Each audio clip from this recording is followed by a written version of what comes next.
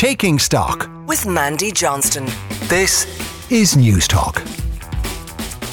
Hello and welcome to Taking Stock. I'm Mandy Johnston. I'll be keeping you company for the next hour with some more great guests. And coming up on today's show, tackling the supply side of the drugs market will never be enough. That's the conclusion of the Currency, who've been looking into the issue of drug use in Ireland. Some very interesting statistics. I'll have Thomas Hubert from the Currency here to take us through what exactly they found. Now, we all know the phrase that culture eats strategy every time. Well, Frank Devine specialises in creating high performance culture, and he'll be here to talk about his new book. It's called Rapid Mass Engagement. And finally, Elon's at it again. Musk threatens to take on Ireland in the courts, and we'll be catching up with Elaine Byrne to find out what's going on at X. You can email me at takingstock@newstalk.com. I'm also open on Twitter at StockNT.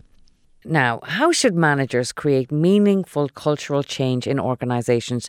Should they continue the very traditional top-down approach, or should they go radical? Well, my next guest thinks that change can only come when there's real employee engagement. Frank Devine is founder of Accelerated Improvement Limited, and he specialises in corporate culture. His new book, Rapid Mass Engagement, is out now, and I'm happy to say he's on the line. Frank, you're very welcome to Taking Stock. Oh, thank you, Mandy. Now, Frank, we very often hear that phrase, culture eats strategy every time. Just maybe explain to us all, what exactly do we mean when we say the corporate culture of a company, and how important is it? Well, culture is what happens when nobody's looking. So it's what people do when they feel that they're not being observed or watched or anything like that. So it's the natural behaviours that people exhibit when they're not on guard, if you like. Yeah, and I mean, I suppose culture is a kind of ethereal thing, but it's something that everybody feels within an organisation. Do you feel that sense of what the company is about internally has become more important now as, I suppose, employees have a little bit more power? Well, certainly the difference in power dynamics in the economy, where there's lots of jobs, very few jobs, which is why I had to leave Ireland 50 years ago, that does make a difference because, if you like, bosses can get away with things when there's high unemployment, and they have to be more careful when there's low unemployment. But the point is, it shouldn't depend on the economic situation. It should be ideally a situation where when people go to work, they actually look forward to going to work. Now, I know that sounds a bit idealistic, but it can be created. No, and it does exist. It's not a unicorn. So tell us, your book is advocating a bottom-up approach, but let's just talk about the top-down approach first, so we can kind of all understand what is wrong with that in the first instance. Tell us how traditionally it has been a top-down approach. Well, my approach comes from years of frustration in corporate life, in trying to make the top-down approach work and achieving what I would call short-term success. So all the metrics move in the right direction, but then finding that after a while, old habits take over. People get promoted. I got promoted many times, and then when I look back, what I'd achieved in the previous jobs, it wasn't sustained. So that led to a crisis of confidence, because I realized that it was too dependent on a small number of individuals, whereas what we needed was a culture that was so strong that it was independent of changes in management. And that's quite a challenge, Mandy. Yeah, I can imagine. And we'll go into some of the advantages of the bottom-up approach in a moment. But before we do, the book goes into a lot of examples as to how and where this works. Can you talk us through some of the companies you might have worked with and examples? Course. Yeah. Well, Dupuy Synthes down in Ringaskiddy, going into the 2008-2011 recession, wasn't in a good place compared to some other sites. But coming out of that recession, the workforce had increased from 650 to 1,350. In other words, the site and the site management and employees actually they doubled the amount of employment during a recession in a globally competitive area like medical devices. Now, to do that, what drives me is about keeping communities together. I had to say goodbye to my own mother when I left Ireland in 1974. And for me, it's about more families not being disrupted like that.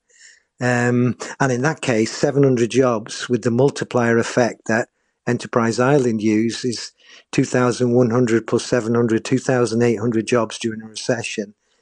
That's pretty impactful in terms of what I try to achieve in life, if you like.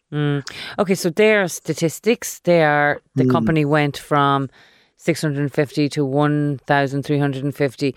What was it about the culture that was an integral part of moving the company from 650 to over 1,000 jobs? Yeah, well, essentially, big multinationals will send capital and invest in sites that deliver to their customers and their shareholders. So you have to drive the performance of the organization up significantly, which then leads to key people who decide where to invest, to divert products to Cork in that case rather than somewhere else. So that's how it works in organizations that allocate capital that way. But in order to get that performance improvement, you can't rely purely on the minority of people who happen to be managers, if you like. There's a far more talent, and the amount of talent in any organization is greater than what managers realize. So a lot of employees, when they come to work, what managers see is the amount of discretionary effort that they decide to give to their job compared to their other interests. So if the employees themselves can really believe in, this is about keeping jobs, this is about our local community, in this particular case during a recession, etc., etc. If that's genuine and sincere, and you have a leadership team that applies the rapid mass engagement process well, then you can achieve amazing things. And that's just one site that did that.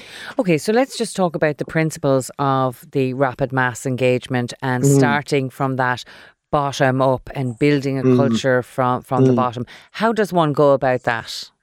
Right. Well, the first thing is that the employees themselves will not believe it's possible. So you have to overcome. It's a bit like if somebody offers you a very expensive car at a very cheap price, you make the assumption that it's too good to be true. Been stolen, yeah. And most things that are too good to be true in life turn out to be too good not to be true. So there's a major issue about employees actually believing that this is possible. And obviously, the more times it's done and is successful, the easier it is. But it's inherently unlikely from an employee point of view that management is going to share power with them in making some important decisions for the business. That just doesn't sound plausible. So it starts with workshops for the entire workforce. So that's the mass bit of rapid mass. The rapid bit is it's done very, very quickly. So often 3 workshops a day, 3 hours, 9 hours a day, delivery 7 days a week. So you get momentum. And in those workshops, the employees have explained to them how rapid mass engagement works, and they get the opportunity to test it, and all the assumptions and biases against management and against capitalism and all sorts of stuff comes out, and that has to be handled in a respectful way, in a way that explains to people, yes, I understand all that, but this is an opportunity for you as the employee to have a lot of say in not only your future, but in the future of your community and people after you in the organization. And that's how it starts. And those workshops produce diagnostic data and they make decisions. So contrary to employee voice and other things, it's not employees say something, managers go away and then decide what to do. Here, employees make decisions all the way through the process. They have the power to make decisions within this process. And that faith in them and that trust in them and that support for them in making decisions well in complex situations, like how do you grow a competitive business in, like in medical devices or wherever, that's very, very developmental for everybody involved. If you're just tuning in, you're listening to Taking Stock here on News Talk, and I'm speaking to Frank Devine. He's written a book called Rapid Mass Engagement, and it's about driving continuous improvement in corporate culture in organisations. Frank, that's a very interesting point that you made there about how do you move from consulting to decision making, being part of a decision making process, because lots of corporate culture is about a management team coming in and telling you this is what our culture, this is what our corporate culture is, this is what our values is. It's not something that you get to be a part of. In those workshops, just let's take that one element of the workshop, is how do you stop those workshops from becoming talking shops or worse, a therapy session, or where all of the complaints come out? How do you actually just deal with that one thing? One of the key things is moving the discussions from, if you like, parent-child. So the organisation tells the employees are, if you like, act like children in that sense. They don't have power. They have to do what their parents want them to do, etc., etc. To adult. So it starts from the situation that you are going to make decisions. So you need to make decisions well. That means you need to be able to make them on the basis of data, not on assumptions and everything else. So there's a very powerful, what I would call commercial learning going on in a private sector organization here. How does capital get allocated? How do you beat competitors?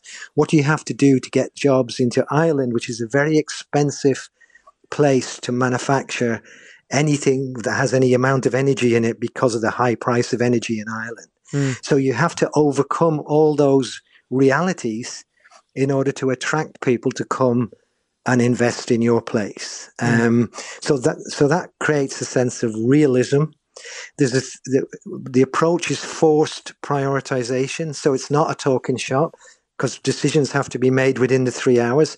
It's not a griping session because the small groups in the workshop have to decide what they think is the biggest single obstacle to achieving whatever you're trying to achieve on the particular site. The other distinction, Mandy, to be aware of, you don't do this at corporate level. It's done. So, for example, the culture in Cork, in Ringaskiddy, will be different from any other Dupuis site anywhere else. So the whole process has to take into account, respect the local culture, the local stories in the plant, the things that went on, the things that are in people's memory, what they remember. All of that has to be incorporated into it so it becomes the employee's culture, not some predetermined culture that the consultants come in to sell them. And that, by the way, I get challenged on that a lot. You're being paid by management, so they know what the culture is. And I can genuinely say to them, because that's not the case. No, that isn't the case. Yeah. This is going to be your culture that you design. And in this workshop today, you're going to start that process by creating some behavioral data that's based on your life, not just your working life, but your life. And we're going to take that behavioral data, and a group of your peers that you will elect will work with me to create the codification of your new culture in your own words. And Frank, have you seen this become more prevalent across large business? Do you think that this is something that those corporates actually have an appetite for now in a way that they haven't before? It's an interesting one. I spoke to people who've done this successfully about why did other sites in their organization not, if you like, learn from their experience, even though, and there's an element of not invented here. There's an element of, it might have worked there, but that's because whatever, there was high unemployment in Ireland or whatever. So there's people often argue that their particular organization is unique, and it is unique in a way, but it doesn't mean you can't learn the lessons from successful, and also, by the way, less successful applications of this kind of philosophy. In the book, I have a whole chapter on when things didn't go as well, so that people can learn, to avoid publication bias. you don't want just to hear, like these is all the good stories, but here's some things that didn't go well, and here's why, and here's how to avoid it. Yeah, and I think actually the demonstration where you kind of look at the top down versus bottom up, and Yes. you can see how they're differentiated and the advantages in one over the other. It's absolutely fascinating. I'll just leave with this. I asked somebody about their involvement in corporate culture in their organisation. Do they feel they're part of it? Would they want to become part of it? And they said, look, the people in upstairs, the management, they're in charge of the corporate culture. We do all the work. Where would we get time to be decision makers? Well, look, it's a fascinating book. It's called Rapid Mass Engagement. And thank you very much, Frank Devine, for joining us. My pleasure, Mandy. Thank you. Thank you. You're listening to Taking Stock here on News Talk. I'm Mandy Johnston. Now, after the break, Thomas Hubert of The Currency talks to us about their investigation into drug use in Ireland. Don't go anywhere. You're welcome back to News Talk's Taking Stock. Now, The Currency of late have been writing a number of articles which look at a radical rethink on how we deal with the issue of drug use in this country. Of course, the Citizens' Assembly on Drugs is up and running at the moment, but here to discuss all of it with me is Thomas Hubert, who is Deputy Editor of The Currency. Thomas, thank you very much for joining me today. Now, you looked from a number of angles, I suppose, at this issue of drug use. Can you just maybe explain to us the two articles which started off your editorial, what they were looking at individually? Yeah, we had two very good pieces. One by my colleague Rosanna Cooney, who was looking at the whole area of research around psychedelic drugs, and the most commonly known option in that area would be magic mushrooms, as we call them. And, they're being examined as a potential treatment for a number of mental disorders. And then another journalist, Kate de Mulder, covered cocaine use in Ireland, which is absolutely massive. It's the highest used drug per capita in Europe. I mean, Ireland is the highest user of cocaine in Europe per capita, so that's definitely a big problem there. And I was trying to bring those together and, have a kind of take a step back and write about how we deal with those drugs, what we can do with them, what we can't do with them, and what has worked, what hasn't in various countries. And that was the starting point. Yeah. And then writing about it yourself, you did come to an interesting sort of conclusion that, tackling the source and targeting drug lords and raiding drugs and all these statistics that we get all the time about what the Gardaí have done, that's just not enough. Yeah, look, I'm a business journalist, and I looked at the market for drugs essentially in that article. And what has been discussed at the Citizens' Assembly notably is that there's a lot of demand for drugs in the market, and that's from people who have been interviewed themselves at the Assembly, who've been using drugs, saying they were traumatized, they had very difficult episodes in their life, or they were just looking for ways to escape from the daily grind, and that was a way for them to solve issues in their life that they couldn't solve elsewhere, either because they couldn't get support, they couldn't get medical treatment when they needed it, and they resorted to drugs. And that demand is always going to be there. It doesn't matter how many people we arrest and how many, stashes the Gardaí go and find. Just in the days before I wrote that article, they had found more than €2 million worth of cocaine just in one day of searches across several premises. But there's always going to be another drug dealer stepping into the breach and supplying that demand. So while you do need to stop, those kind of networks and trafficking and all that, they're definitely a criminal element. At the same time, you're not going to stop the demand just by stopping the supply. So there's another angle to it, really.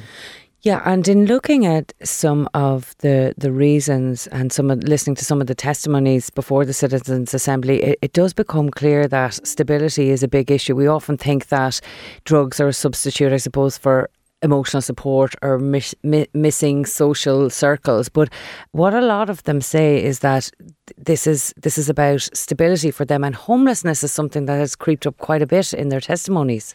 It does, yes. And there's always a kind of link between the two. When you see people on the street who are homeless, there's always this notion that a lot of them are, addicted to drugs or suffering from that problem. And it is it starts early in their lives. From some examples we've heard at the Citizens Assembly, some people were there saying that they were born with heroin addiction just because their mother was using heroin when they were in their womb. So that's how early it can start. But at the same time, it's not the only example. There was also a student, very kind of standard college student, speaking in front of the Citizens Assembly, saying he had seen a lot of people in his generation going away, like brothers, sisters, cousins, people you would normally go to when you're growing up, trying to figure out how to get by in life. Just not around, emigrating, leaving for a job, housing issues during the crisis, and now the housing crisis, and like a lot more support just around the person. And he said that was also a way that drove people towards drugs. So like that's some of the factors behind that, definitely. I guess looking at Kate de Mulder's piece as well, one of the things that surprised me was, I suppose, the age profile of people and the people in society who are using it that I just didn't think of in that way. Maybe take us through some of the demographics who are rising in terms of use. One that struck me was the use of cocaine in the building industry and on building sites. Yeah, and the main interview in that article by Kate is a builder, a man called David. He said just regular builders on sites were using cocaine as some way of feeling stronger and active, just like they would drink a coffee, he said. And that's really striking, that they're not people you would necessarily associate with drugs. There are no rock stars that have a wild lifestyle. There are no homeless people either. They have jobs. They're not struggling on a daily basis, and you might think that they're going towards drugs as a way of escaping a very hard reality. They're just have very normal lives. And that's it. It's the ordinariness of it now. It's so pervasive. Is there a reason why, or when you mention those statistics, the international statistics, and how high Ireland are in them now per capita, is there a rationale around why that is the way it is for Ireland? It's hard to tell. Some of the experts Kate interviewed drew links from, say, the lack of some services, clearly, in terms of mental health and that side of the health service that is insufficient, and people might self-medicate as a result. There is, I suppose, a kind of maybe it's my own opinion as somebody who moved to Ireland having grown up elsewhere, that alcohol as well is very present in society, and addiction is seen as something that is very common, unfortunately, and whether it's legal or illegal drugs, that's very pervasive. So there's certainly models in everybody's family, the bad models, unfortunately, of people who did become addicted to a substance or another, and it becomes passed on from generation to generation. And then just another extended version of that, progression onwards. Mostly men who are being treated for addiction when it comes to cocaine, but an increasing number of women using. Yeah, that was striking in the figures from Kate's reporting. About, I think she said 40% now, women that are in those services seeking treatment for cocaine. And some of it was crack cocaine, and you have that kind of very difficult situation of women who are using crack cocaine mostly in very deprived neighborhoods and situations that are socially difficult, but also powdered cocaine that is rising in usage among women, not just men. And forgive my ignorance on this one, but like the difference between powdered cocaine and crack cocaine, is it a price thing? It is, and it's also the way it's taken. Like crack cocaine is smoked in pipes, and powdered cocaine is more seen as the party drug. You do lines when you're out at night, and it's seen as more socially acceptable. But increasingly, it's very widespread as well, and the lines are being blurred. It's just both. The use of both is rising. Yeah, before we just leave this part of this topic, one of the other things that struck me in Kate's piece was about how the way we socialise has changed, and that has been conducive to cocaine use. But it was the complete opposite of what I kind of imagined this lifestyle to be. Like, who gets a kick out of sitting at home in a living room doing cocaine? There's a lot of that seems to have changed during the pandemic, that people were not going out and started socialising at home, and that also came up actually during the Citizens Assembly and the students speaking there. The younger witnesses told the Assembly that what was before maybe a way of, building up energy before a night out, taking a pill or a line of cocaine and then going out drinking. Actually, now the original drug taking has become the full extent of the night out, and the drinking is going down, but the initial drug, whether it's cocaine or ecstasy, is still being taken, and that's now what is fueling the whole party. Well, yeah. Well, let's turn to the other side of this discussion, Thomas, if we can. This was the issue of psychedelic drugs, and it was called in the piece on the Currency a kind of renaissance of this. So, first of all, what are they talking about when they're talking about using psychedelic drugs as a form of medication? Yeah, psychedelic drugs are a group of substances, and some of them would be well known, like LSD in a synthetic form or mushrooms in a natural form, and they contain these substances that act on your brain and seem to somehow trip a switch in the way we think.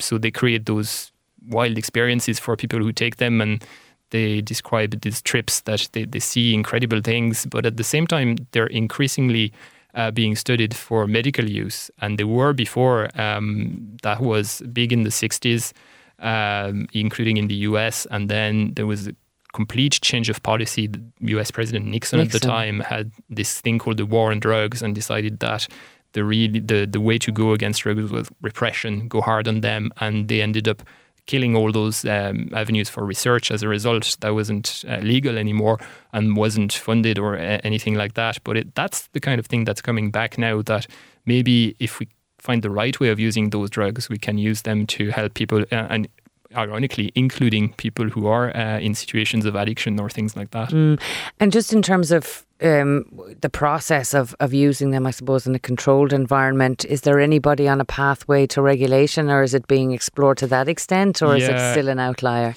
There are some companies and medical research institutes going in that direction. There have actually been some tests, trials done, including in Ireland, by some researchers at Trinity College as part of a wider international pool of research.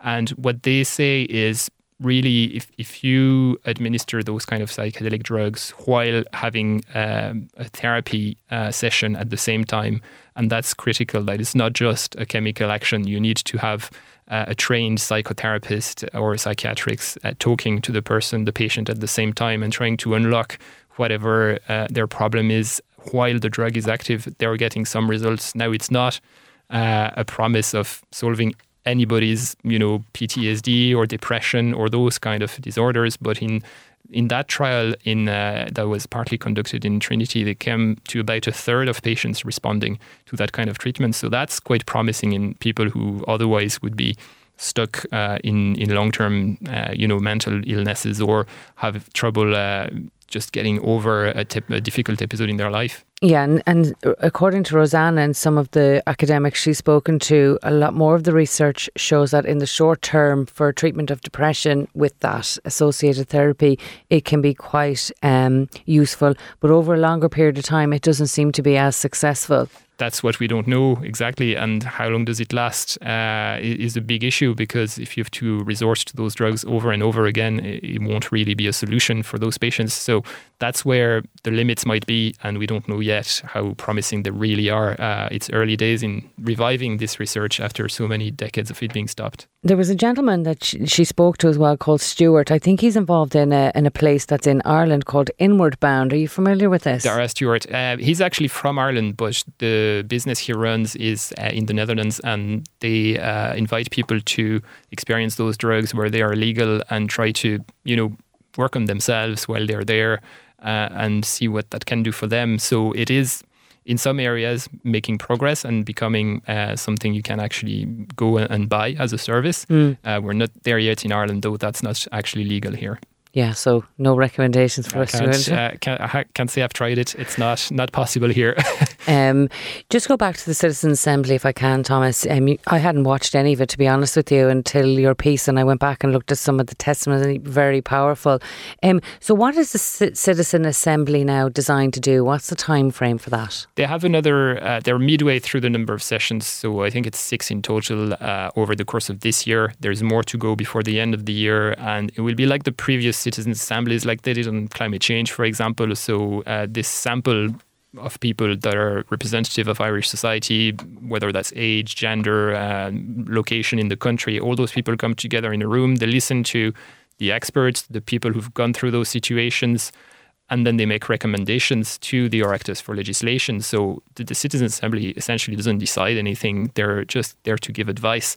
But we've seen it in, areas like, for example, before the abortion referendum, or difficult issues that society, maybe politicians are too scared to touch themselves directly. That gives them a way in, because they have this basis of citizens, everyday people from the street who have heard the evidence, and they are a bit more familiar with what the feeling is going to be in the country, and then the politicians can grasp it and try and do something, change the laws, which would be, I suppose, the next step. Then we need to see, definitely not before the next election, I would say, but any recommendations coming out of the Assembly then can be used by the government, by the Oireachtas, to change the laws and have something change, like we've seen on climate change, for example. The laws now, the targets, all that, that all came from the Citizens Assembly at the very start. So that's where it starts. Well, Thomas, thank you very much for coming in and sharing all that detail with us today. As I say, it's a fascinating piece of work. It's on the Currency if anybody wants to go back and have a look at those articles. But for now,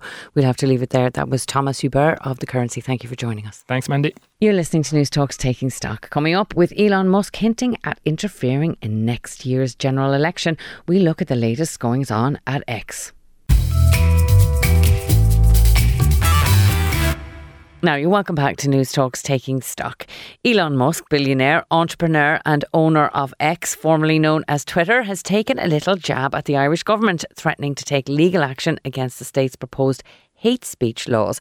Joining me now to give us an update on Elon Musk's shenanigans and the latest in X development is Elaine Byrne, who's co-host of the podcast, greatly named For Tech's Sake. Well done. Thank you for joining us, Elaine. Yeah, thanks for having me. Now, I want to just start by talking about his latest foray and his comments about Ireland's proposed hate speech. How did they even come about? How did he get involved in this? Just because it's something that happens to be talked about on a platform that he owns, I suppose. Now, he doesn't engage with every tweet on the platform. Obviously, that would be too intense. But he can be selective about what he engages in. And things about free speech would tend to catch his attention. And he's considered himself a free speech absolutist, and this was in response to a tweet by a group called Free Speech Ireland that he responded to from his own Elon Musk account. So maybe he has an alert set up for free speech tweets or something like that. He does tend to insert himself into those narratives fairly frequently. Yeah, okay, so you think it was about that? Because I was kind of looking at it because the Digital Services Act and stuff had come out last week, and I thought maybe he's kind of putting all these things together, and there seems to be a little bit of confusion in his mind. Does he think that, it's something that will affect America, or it'll... Seems to be a lot of confusion in general, but is it confusion, or is it just that this guy sent a tweet and he didn't actually put a whole lot of thought into it? Because that's something that happens quite a lot. A lot of stock is put into Elon Musk's tweet, but I don't think Elon Musk himself puts a lot of stock into them. He's actually on record in court recently saying that just because I tweet something doesn't mean people are going to believe it. He doesn't actually even expect people to believe what he says in his own tweets.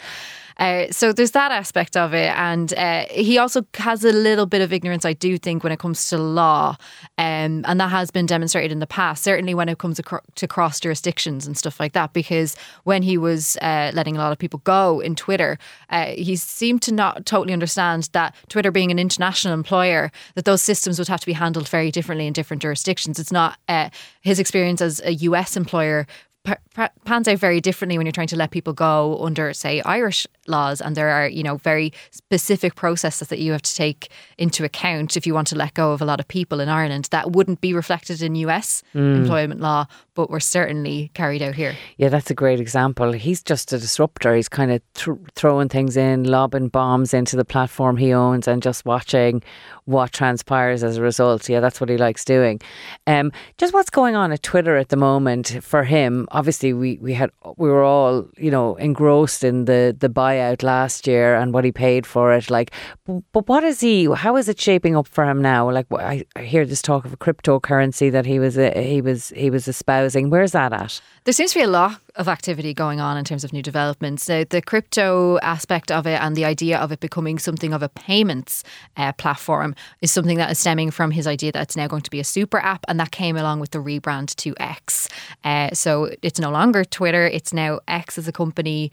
It was, I believe, actually bought out by a holding company that he had called X. So that was probably his long-term plan anyway. He has a long-held affiliation with the letter X and has already owned a company called X.com that was involved with payments. Children called X and Y, X, or Ash, and then I think there's another symbol or some figures there. I think they just call the child Ash.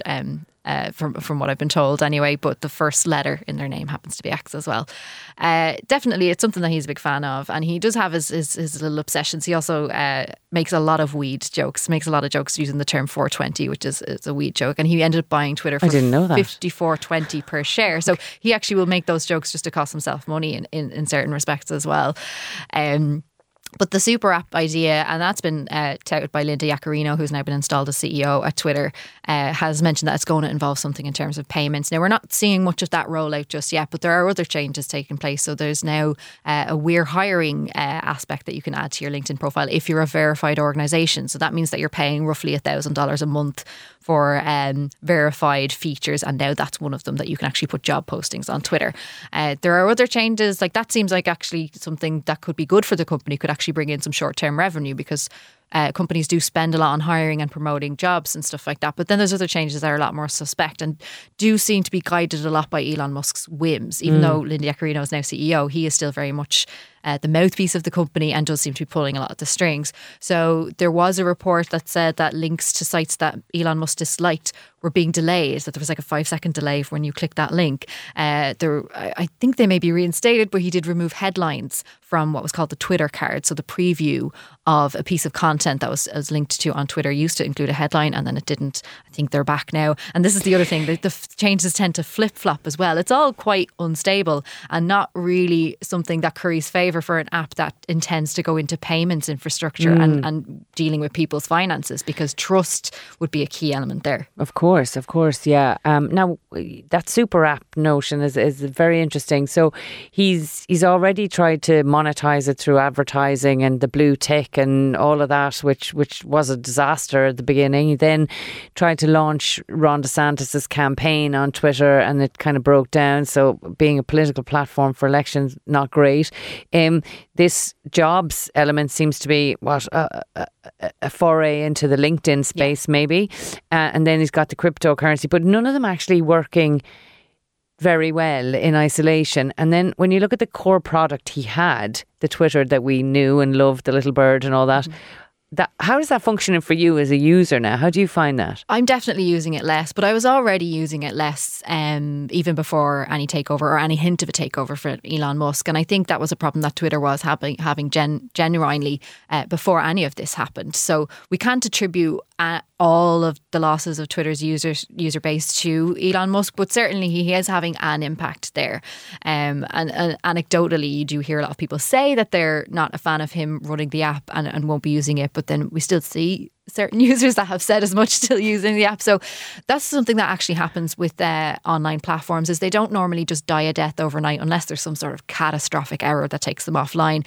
They will usually just kind of fade into insignificance, like your Bebos or your MySpaces. It's kind of like how they arrive as well. They're not a success overnight. They evolve, and people talk about them, and eventually that's how they become successful. They were a huge part, I suppose, of Dublin's employment landscape, in Dublin 2 in particular. What's happened there now? What does Twitter look like a year on in Dublin compared to when he took over? Well, the team has been gutted. A huge amount of comms staff would have been in Dublin, and comms is actually a section of the company that they really gutted in the cuts that they made.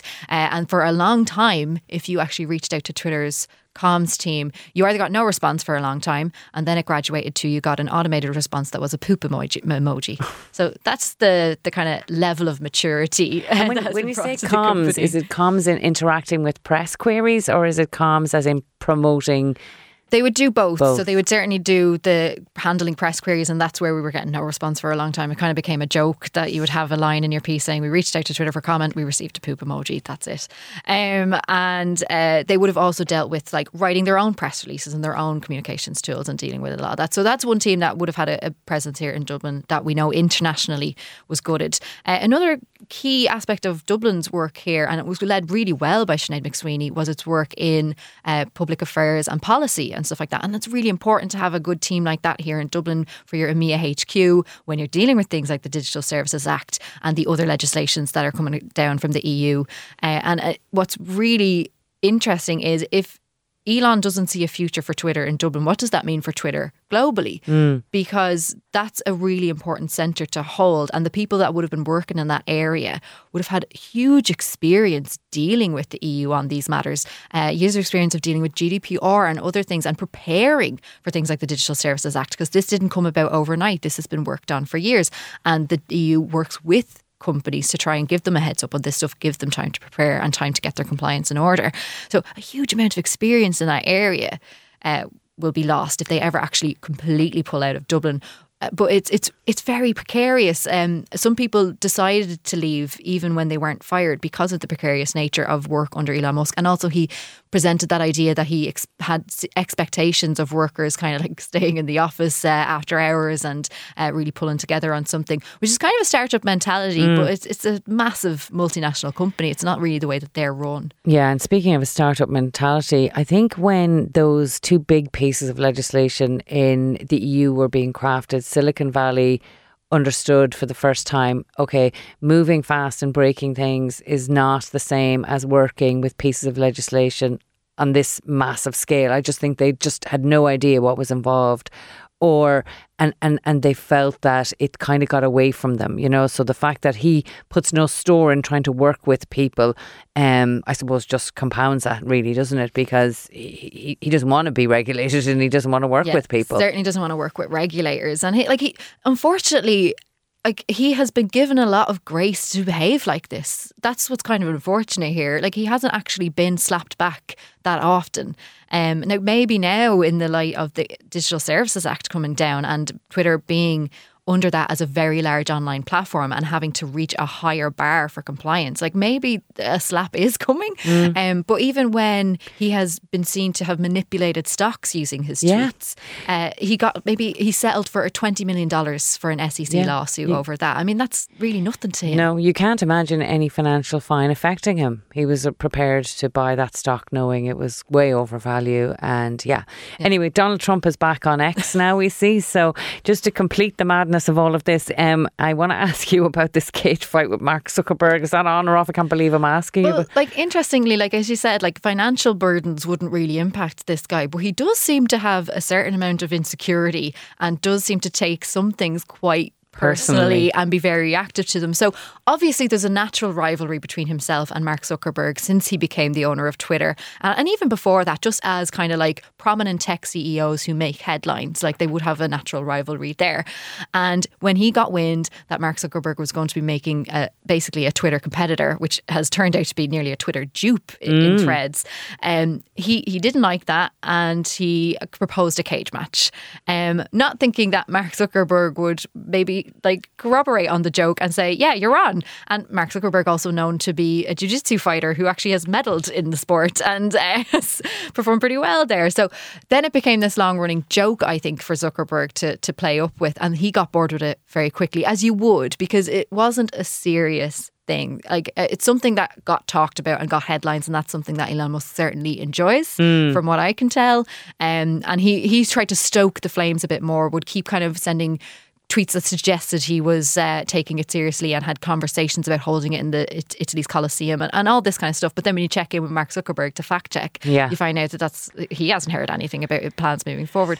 And that's something that's really important, I think, when it comes to Elon Musk and his tweets, is to fact check them, because as I've said, he has said himself he doesn't expect people to believe everything he says, and there is a problem with taking things that specifically tech CEOs, because I don't see this happen as much in other businesses, taking what they say for granted and taking what they say at their word. And I think the best thing that can come out of Elon Musk is a reckoning across the board for that, to kind of have a bit more scrutiny for what these people say and what they promise. Exactly. The other, when you mentioned Twitter being gutted from a comms point of view, the other area he gutted, of course, was that truth examination section, the facts section, the fact checking section. He's not remotely interested in that. Before I let you go, can I ask about Jack Dorsey's platform that he set up as a rival to Twitter? How is that going now? Yeah, it definitely is. A lot of these platforms like Blue Sky, which is Jack Dorsey's rival, and Mastodon have done well out of the ructions at Twitter. Now, they're still nowhere near the level that at Twitter, but we kind of mentioned it earlier. These things tend to be user-led and a bit organic, because you need a community to build a community, because no one's going to go there to talk to no one or to just feel like they're talking to themselves. So it did help when you get a bit of a mass movement, when it tends to be like a massive change is made at Twitter. We're all off. Use goes up on Mastodon and Blue Sky. And there's other rivals out there as well. But Blue Sky gets a lot of attention, being that it's Jack Dorsey, the former CEO of Twitter's new venture. And it is a bit along the lines of Mastodon in that it's trying to be part of this more kind of federated version of social media, taking a different approach to the protocols that underpin it. And all that's very nerdy and technical about it, but that's actually been very attractive to the tech sector. The tech sector have actually been quite keen to adopt this, but whether it has the stickiness of something like Twitter remains to be seen. Well, who knows? We'll definitely be watching it all with interest, but for now we're going to leave it there. That was Elaine Burke, co-host of the For Tech's Sake podcast. Elaine, thank you very much for joining us today. Thanks so much. Well, that's it for this episode of Taking Stock. And while we broadcast at this time on Sunday mornings, we're always available as a podcast first every Friday morning on the News Talk app or wherever you get your podcasts from. My thanks to all of today's guests for their time and their insights, and thank you to the producer of Taking Stock, John Fardy, with Hugo de Silva on sound and Stephen Daunt on research. If you want to get in contact with us, you can email takingstock@newstalk.com. Jonathan McRae is coming up next with Future Proof, and then it's Gavin Riley with On the Record. So from Taking Stock with me, Mandy Johnston, thank you for listening and enjoy the rest of your day.